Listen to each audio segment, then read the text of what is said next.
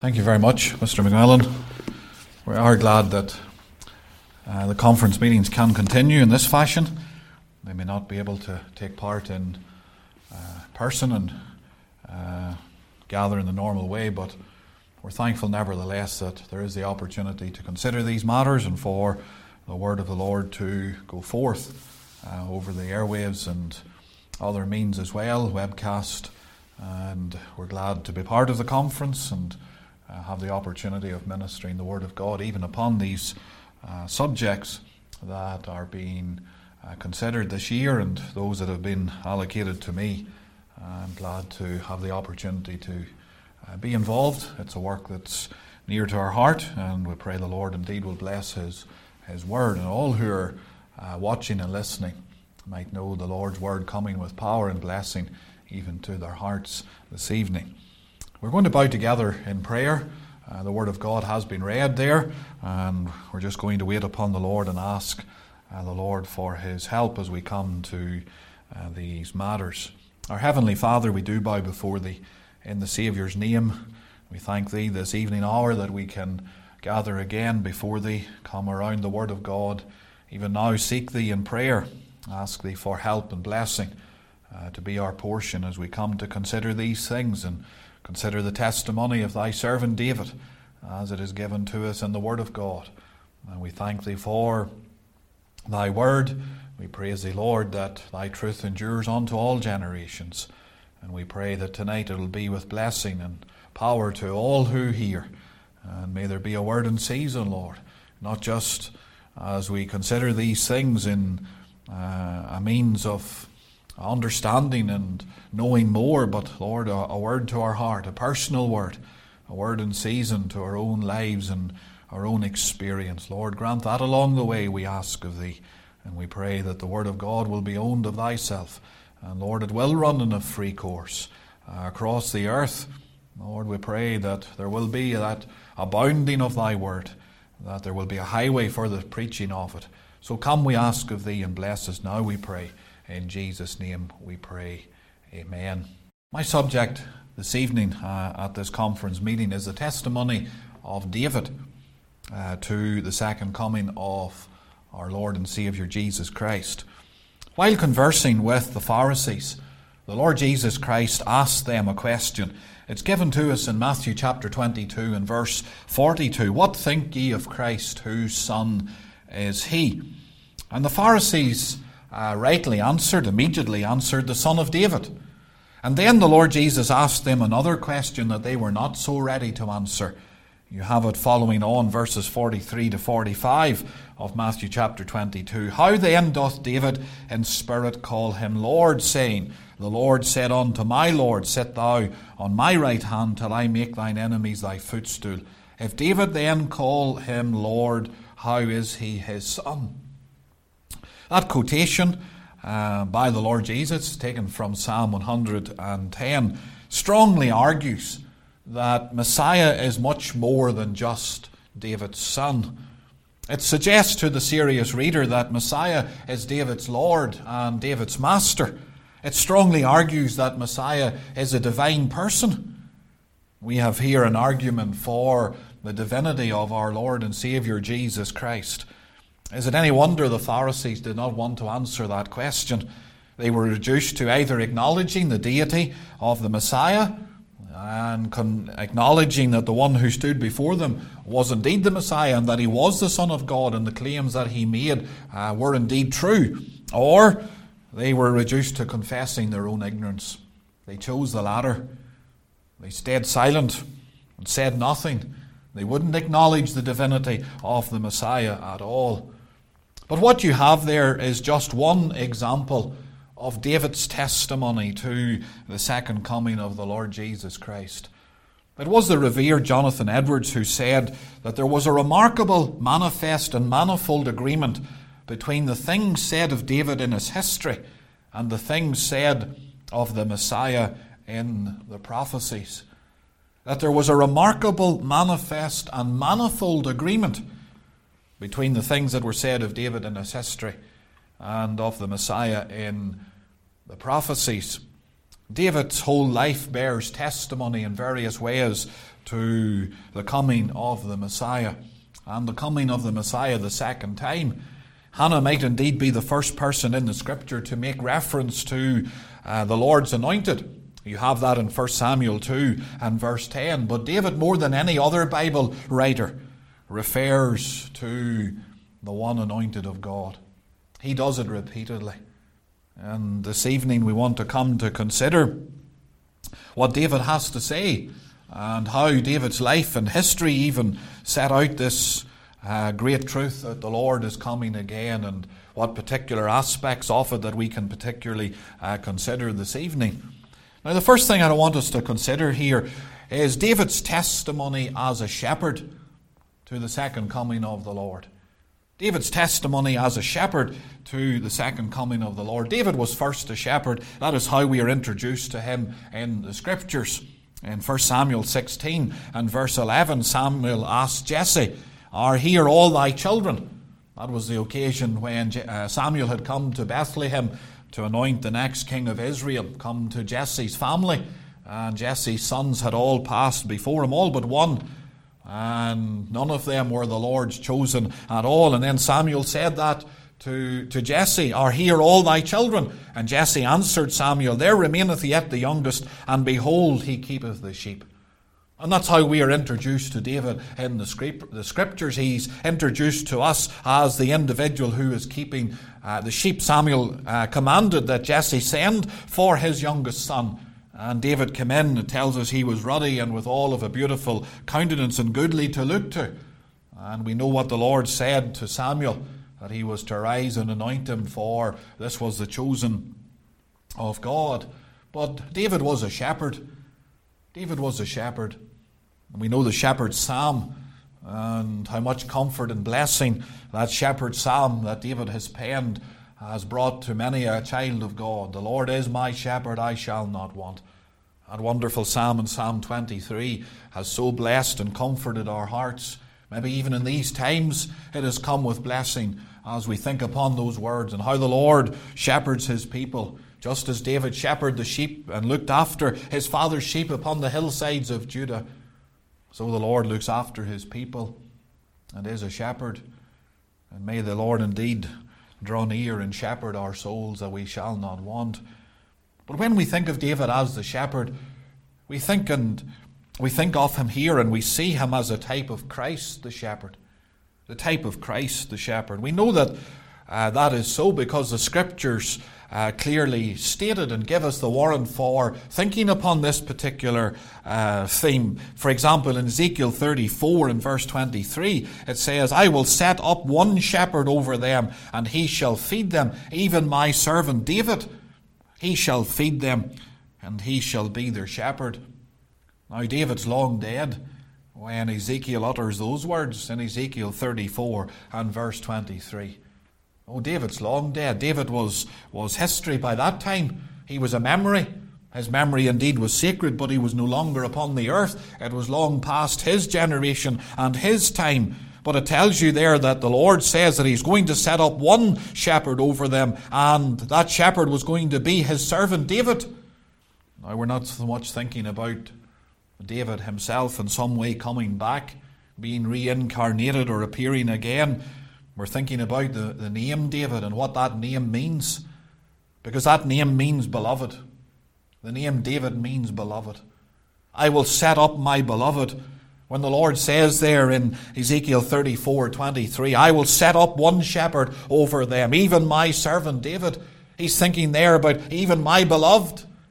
Even my beloved. And just as David had that name that meant the beloved one, so the Lord is thinking there about a future shepherd of Israel who was going to have this name, at least as to its meaning. He was going to be the beloved. And when we come to think of Jesus Christ, we think of him as the beloved. He's the beloved Son, the one who is described in the New Testament as the Good Shepherd and the Chief Shepherd, the Great Shepherd. He is the beloved Son. Not any earthly beloved Son, but heaven's beloved Son. God's own dear beloved Son. So when we come to think about David's life, we think about him as a shepherd. We see here a picture of the Lord Jesus. We see a picture here of the coming of the Lord Jesus. both the first time and the second time as well.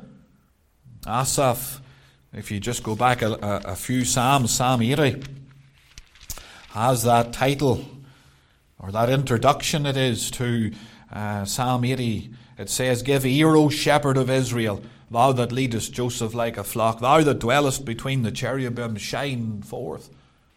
So whatever shepherding David might have done, however we think of him as the shepherd and what he did for Israel, even when he later on came to the throne and he watched over the people and thought upon them as a flock. No, there's a greater shepherd. There's the shepherd of Israel, as Asaph here tells us, who dwells between the cherubims. No earthly son, but heaven's beloved son. That's who this shepherd is. That's who's identified there in Ezekiel 34:23, when the Lord says, "I will set up one shepherd over them, even my servant David." The Lord's thinking about his own beloved son. That's who he has in mind in that statement. His own beloved son, because that's the meaning of David's name, the one who is the beloved. And Jesus Christ is his Father's beloved son. As we know, heaven bore witness on two separate occasions to Jesus Christ being God's beloved Son. You think of that occasion at his baptism, Matthew 3 verse 17, "And lo, a voice from heaven saying, This is my beloved Son, in whom I am well pleased." And then again at his transfiguration, Matthew 17 and verse 5, "While he yet spake, behold, a bright cloud overshadowed them, and behold, a voice out of the cloud which said, This is my beloved Son, in whom I am well pleased, hear ye him." Jesus Christ is heaven's beloved Son, and God would have us to hear him. How important that is. Even if we stop for a moment and apply that thought to our own hearts, do we hear him? Have we got a hearing ear for God's dear Son? Is there that ear that is tuned to his voice, tuned to his word? Have we got an ear that's interested in hearing what God the Lord would say to us? Do we have that spirit that was in the house of Cornelius, and Cornelius himself and in his household, when they said to Peter, "We're all here present to hear what the Lord has to say unto us"? Well, may the Lord give us such a hearing ear for his word, that we might hear the Lord and what he would have to say to us. But when we come to think about this shepherd of Israel, the Lord Jesus Christ, there are some things that this shepherd will do that are outlined for us in the Word of God. For example, this shepherd will lay down his life for the sheep. That's the most obvious thought, the primary thought. The first thought that will enter into our minds, if we know the Word of God at all, as we think about the Lord Jesus Christ as the shepherd, we'll think about the picture of him laying down his life for the sheep. We're told in Zechariah 13 and verse 7, it says, "Awake, O sword, against my shepherd, against the man that is my fellow, saith the Lord of hosts. Smite the shepherd, and the sheep will be scattered." Isn't that what it says in that portion? That there's to be a smiting of the shepherd, the sheep will be scattered. We're to think there about the shepherd and him giving his life for the sheep. That's often the case with the shepherd in Israel. The shepherd became the door of the sheepfold, where the Lord Jesus said, "I am the door, by me if any man enter in." He's thinking there about the fact that oftentimes the shepherd himself became the door. That narrow opening into the sheepfold, only wide enough for a single sheep to go in at a time, and for the shepherd to count them as they would squeeze in through a very narrow opening. And then when all the sheep are counted into the sheepfold and the darkness is coming down in the evening time, the shepherd would sit down and get himself into that opening, and he would literally become the door. And there he would spend the night watching over his sheep, seeking to drive away any wild beast that would come to attack the sheep. And that's the significance of that statement in John 10 and verse 11 then, where it says in that portion of Scripture that the good shepherd will lay down his life for the sheep, because oftentimes the shepherd did exactly that in Israel. He gave his life defending his sheep. In taking care of the sheep, he sacrificed his life, and oftentimes a shepherd could lose their life. That's how much he loved the sheep. He was willing to defend them to the death. Jesus Christ loved his sheep. Having loved his own, the Bible tells us, he loved them unto the end. And he sacrificed himself. He sacrificed himself. He's the shepherd in that sense, in that he will lay down his life for the sheep. And what a statement that is in the Word of God there, when it says there in Zechariah 13:7, "Awake, O sword, against my shepherd, and against the man that is my fellow. Saith the Lord of hosts, smite the shepherd, the sheep shall be scattered." The shepherd is the equal of God. God says he's my fellow.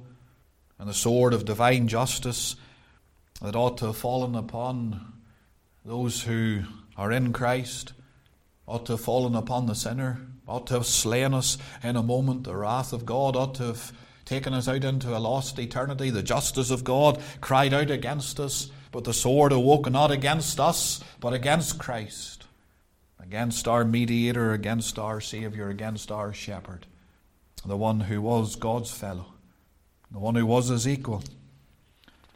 And the shepherd indeed was smitten. So the Bible has that as a very prominent theme when we come to think about the shepherd and the coming of God's own dear Son in that sense. But there's another way in which we want to consider the shepherd.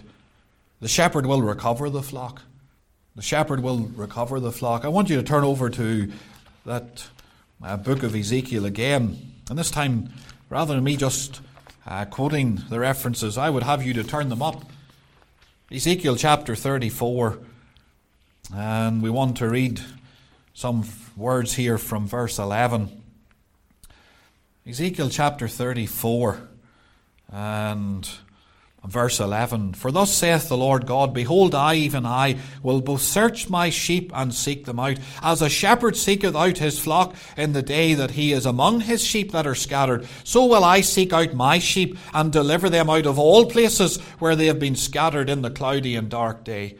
And I will bring them out from the people and gather them from the countries, and will bring them to their own land, and feed them upon the mountains of Israel by the rivers, in all the inhabited places of the country. I will feed them in a good pasture, and upon the high mountains of Israel shall their fold be. There shall they lie in a good fold, and in a fat pasture shall they feed upon the mountains of Israel. I will feed my flock, I will cause them to lie down, saith the Lord God." Oh, what a wonderful portion about the shepherd there, and how he's going to recover the flock, how he's going to search out for them. Verse 11, "Behold, I, even I, will both search my sheep and seek them out."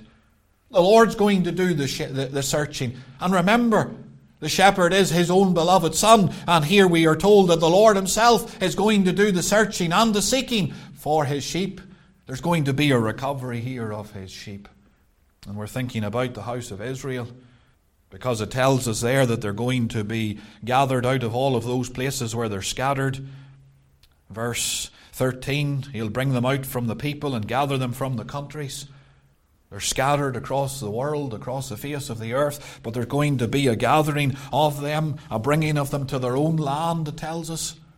So there's going to be a recovery of the sheep. And this leads us on to think about the second coming of the Lord. For this is when this recovery is going to take place. It has not taken place as of yet.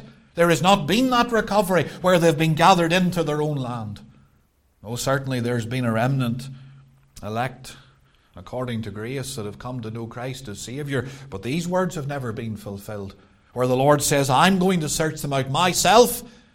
I'm going to search them out. I am going to be the shepherd that will do the searching, and I will find them and bring them and recover them. I will bring them out from the people and recover them from the countries. I'll bring them to their own land. That can only mean one place, their own land. And if we were mistaken, it goes on to tell us there, where he says they'll feed upon the mountains of Israel, by the rivers and in the habit places of the country. I will feed them in a good pasture, upon the high mountains of Israel shall their fold be.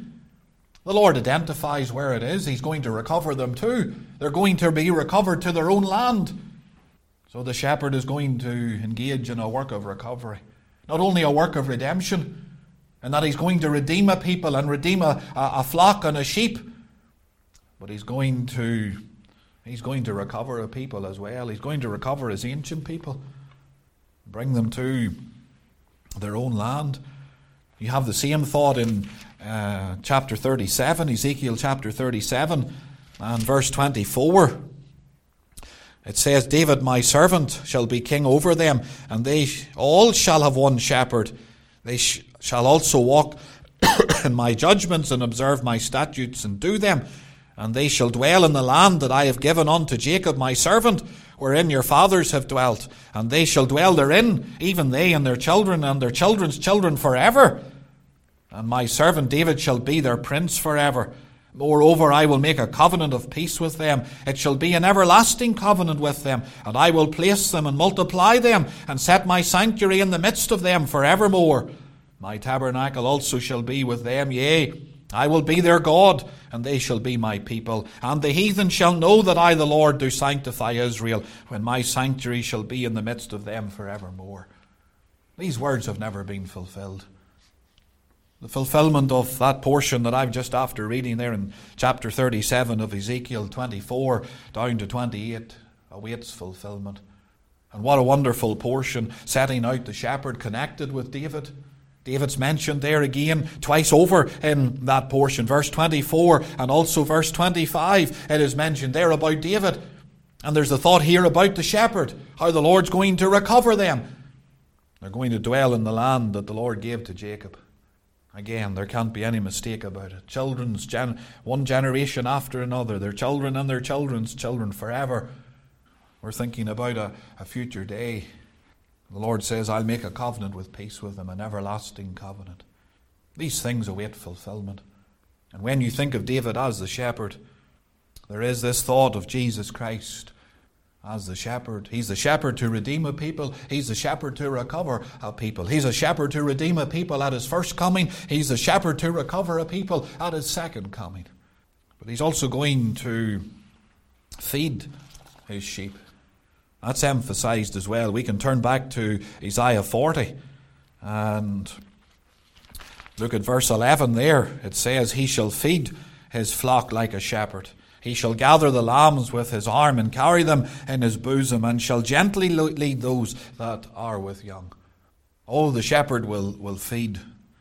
The shepherd will be gracious, very gracious. He'll carry the lambs, he'll tell us. And how gracious is the Lord. He is the good shepherd. He is the great shepherd, the chief shepherd. There's no shepherd of our soul like the Lord Jesus. There's no one who watches over us with more care and more interest than the Lord himself. He's the shepherd. He's the great shepherd and bishop of our souls. And may we rejoice in him tonight and be glad in him as we think about it. Is it any wonder David said, the Lord is my shepherd, I shall not want. If we have such care, if we have such a shepherd, there's no need to care. For the Lord does all the caring for us. We are just to trust him and yield to him and lean upon him. And may that indeed be our experience as we think about these matters even this evening. But in moving on, there's something else I want us to consider, and that's David's testimony to the second coming of the Lord Jesus as a sovereign.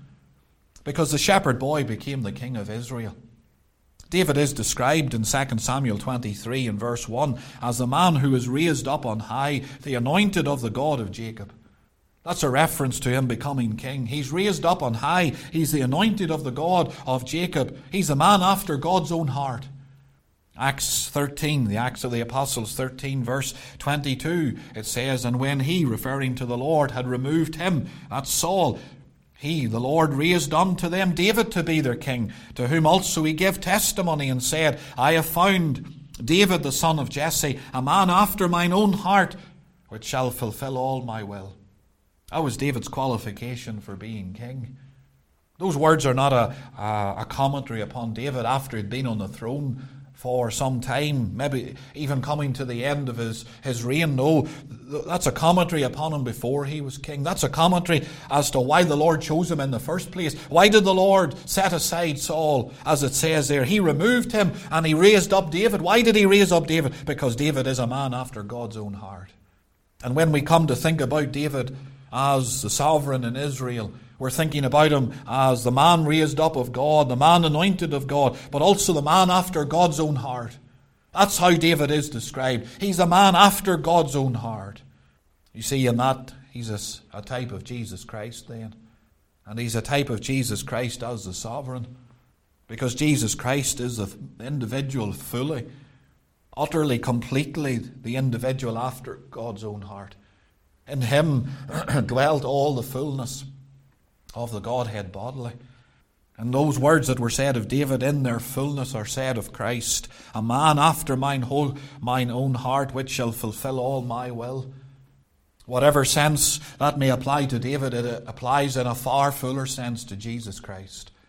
It applies ultimately in its fullest sense to Jesus Christ. He is the individual after God's own heart. He is the Son of God after all, the beloved Son as we are thinking about here. And he is the one who fulfilled all his Father's will. He came to do his Father's will. Not my will, but thine be done, was his cry. He is the one who fulfilled his Father's will.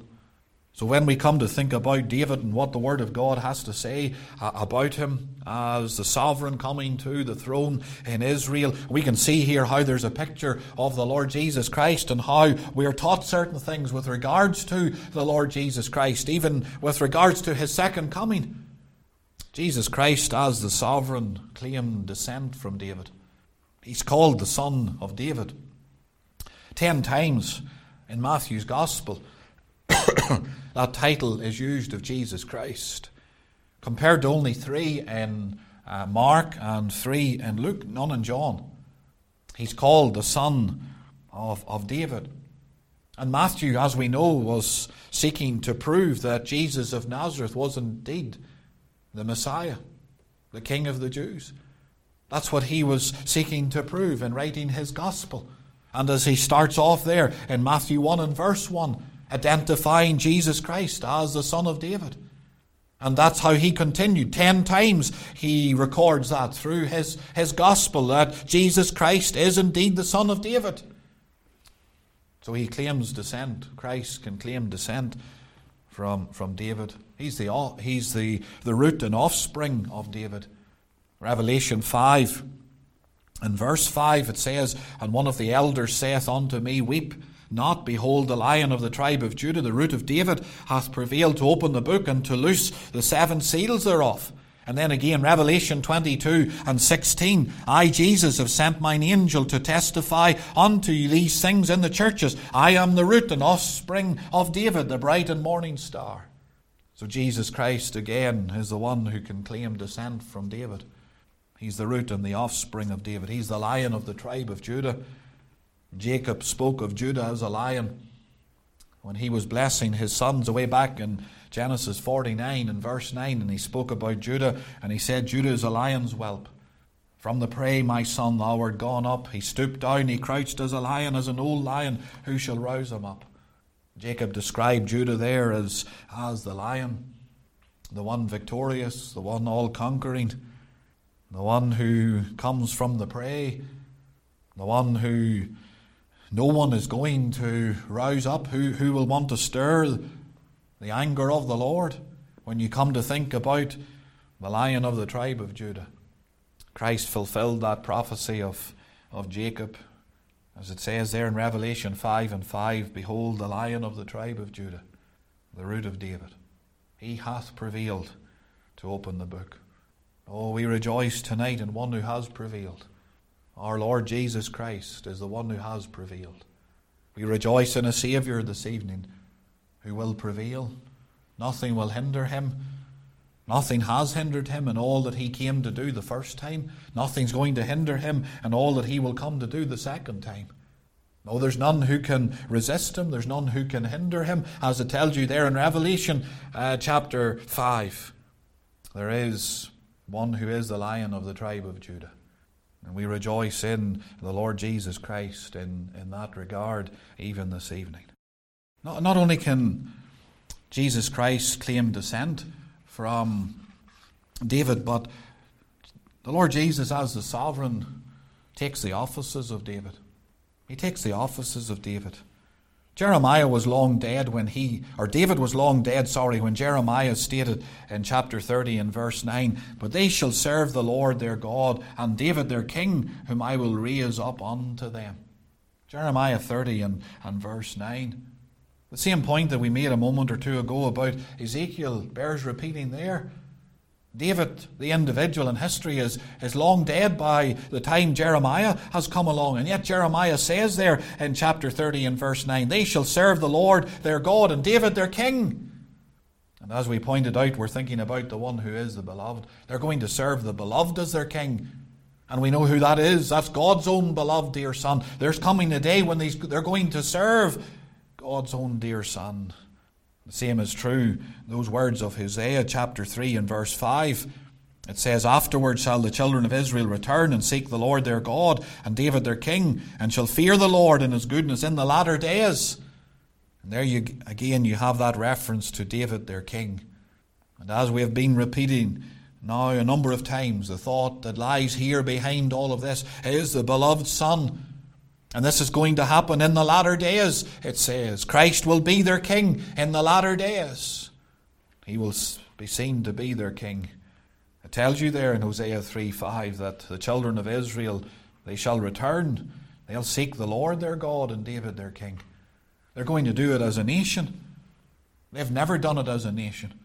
Yes, there's that remnant that is elect according to grace. But never as a nation have they returned and sought the Lord their God. Never have they sought the beloved as their king. They rejected the beloved when He stood among them. You even think of some of those parables that the Lord Jesus told about how God sent His own beloved Son. And they rejected the beloved Son, cried away with Him, "Crucify Him, crucify Him." They never did seek the beloved as their king, but it says they will do so in the latter days. They will do so in the latter days.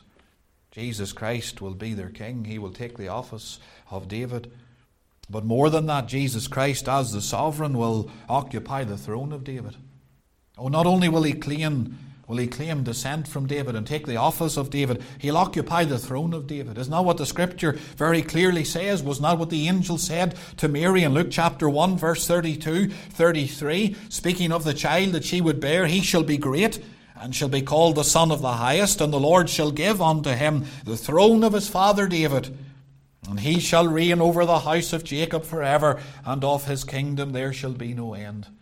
He was promised the throne of his father David.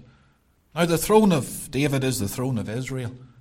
That's very obvious in the Scriptures. If you let Scripture interpret Scripture, for example in 1 Kings 2 and verse 12, it says, "Then sat Solomon upon the throne of David his father, and his kingdom was established greatly." So Solomon sat one day upon the throne of his father David. But there's a greater than Solomon who one day will sit upon the throne. It will be God's own dear Son, God's beloved Son, who will sit upon the throne of his father David. That's what has been promised to him. We read of that as well in Revelation chapter 3 and verse 21, where it says, "To him that overcometh will I grant to sit with me in my throne, even as I also overcame and am set down with my Father in his throne." There's two thrones there. There's the throne that Jesus Christ is sat on now. Oh, we rejoice that he is indeed risen. He's ascended, he's exalted, he's on the throne, he's at his Father's right hand. But there's another throne that is spoken of in that verse as well. It's identified as my throne by the Lord Jesus himself. "To him that overcometh will I grant to sit with me in my throne, even as I also overcame and am set down with my Father in his throne." So there's two thrones. There's the Father's throne and there's the Son's throne. And the Son's throne is the throne of his father David. And as it was promised by the angel there to Mary in Luke 1, 32 and 33, so indeed it will come to pass. He will reign over the house of Jacob, and he will do it forever, and of his kingdom there shall be no end. He will take the throne of his father David. And that cannot be any other throne, because as we've noticed, the Bible says Solomon sat upon that throne. Therefore, there cannot be any other throne other than the throne of Israel. That same throne that Solomon sat upon, David sat upon. David established of the line of Judah. Jesus Christ is going to take that throne, and he's going to sit upon that throne. So when you think about David as the sovereign, we see here a testimony to the second coming of the Lord Jesus Christ and what the Word of God has to say about that great time when our Saviour will come again to this world, and he will prevail.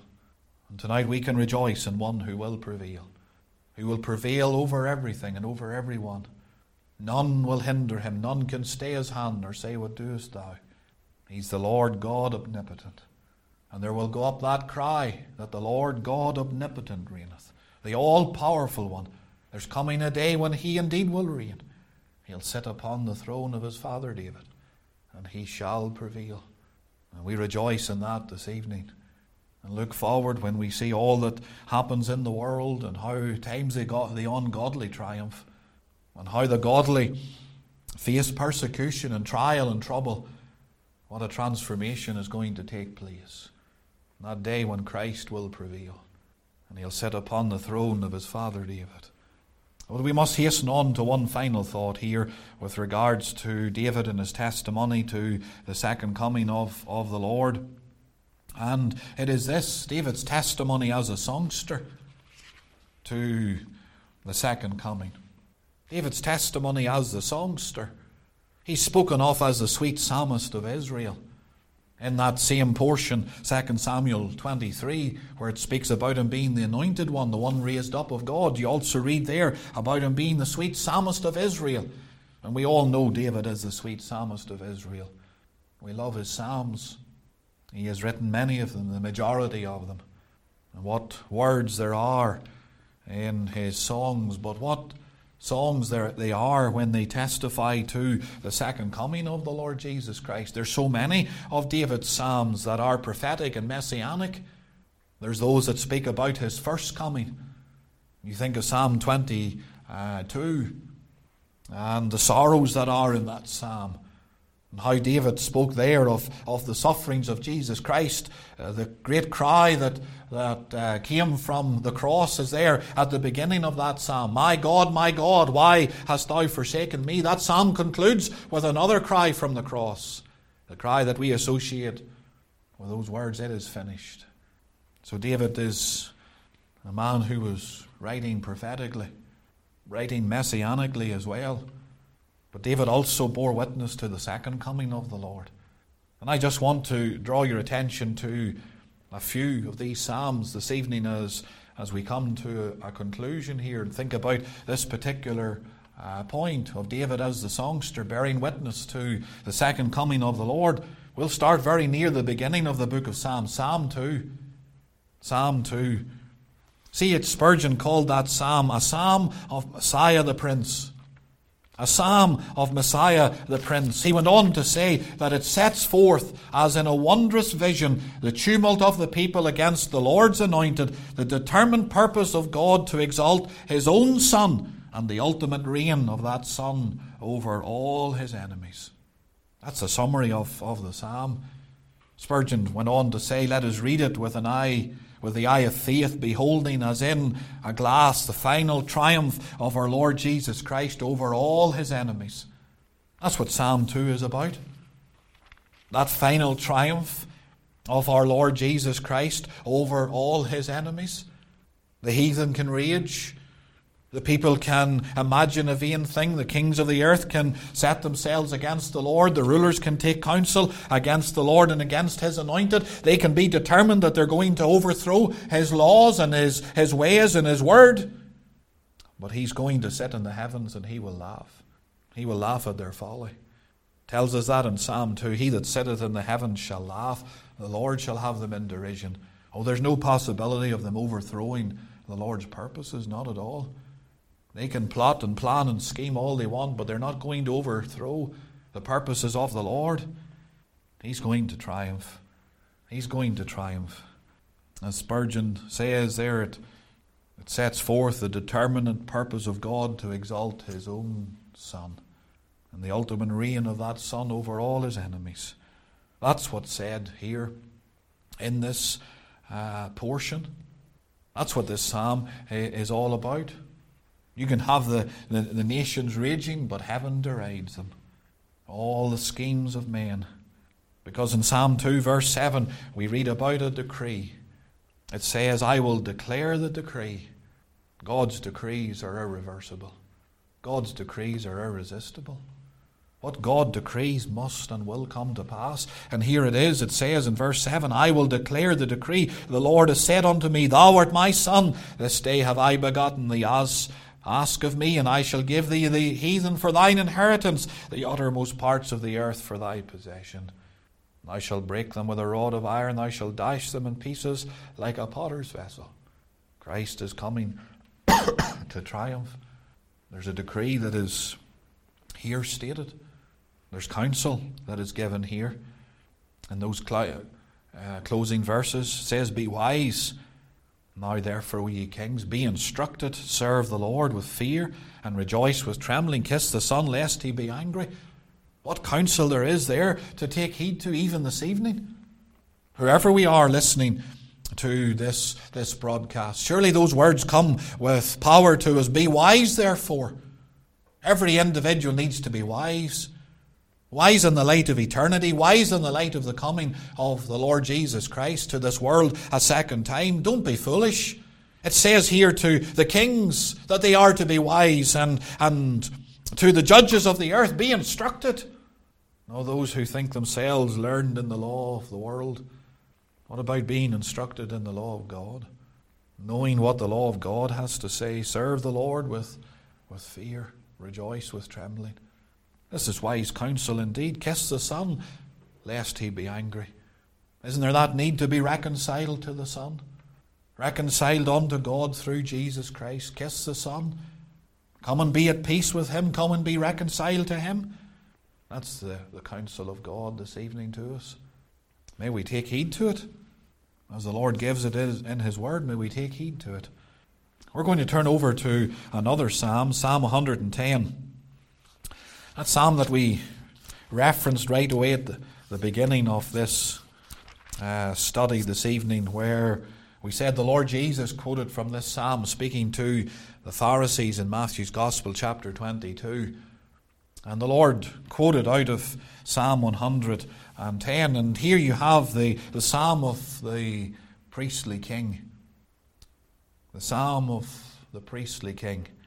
The one who is typified in Melchizedek. Melchizedek is mentioned here in this particular portion.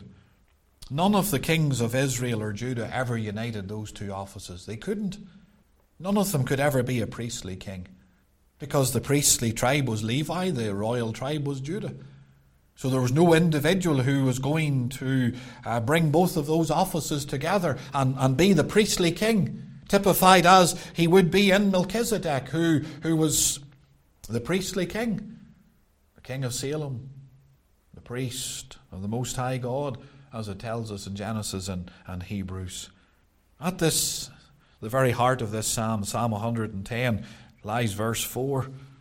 In fact, you have three verses either side of this psalm. There's a very easy division for Psalm 110. You find verse 4, and that statement becomes the very heart and core of this. The Lord hath sworn and will not repent. Thou art a priest forever after the order of Melchizedek. We were thinking about a decree in Psalm 2. We were saying then there's a decree that's irresistible and irreversible. Well, we've got a similar statement here. The Lord has sworn and will not repent. The Lord cannot go back upon his word. Thou art a priest forever after the order of Melchizedek. And he's referring to the one who sits at his right hand. Isn't that how he is identified there in verse 1? The Lord said unto my Lord, Sit thou at my right hand until I make thine enemies thy footstool. Christ Jesus sits at his Father's right hand.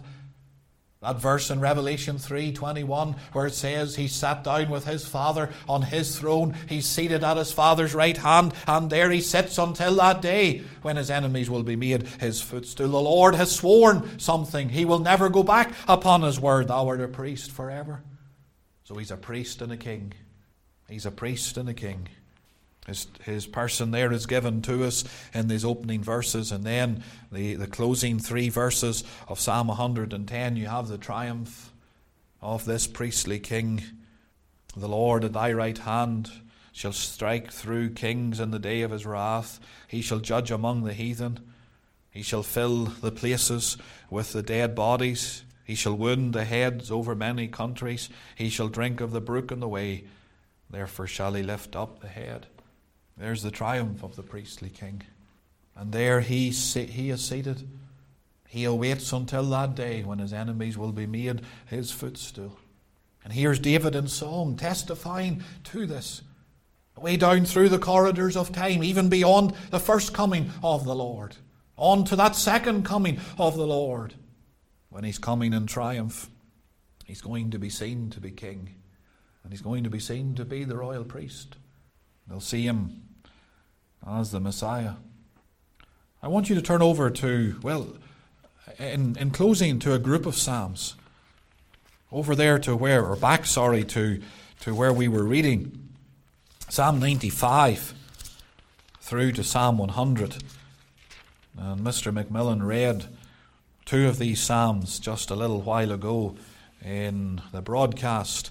But we want to come back to these Psalms now as we come to a close this evening. These are Psalms of David as well. And we want to take the six of them together, Psalm 95 through to Psalm 100, because they form one entire prophecy.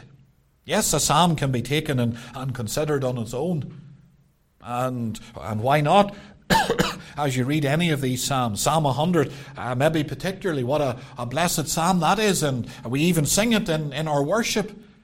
All people that on earth do dwell. But these Psalms are to be considered together. They're to be considered as a section all on their own.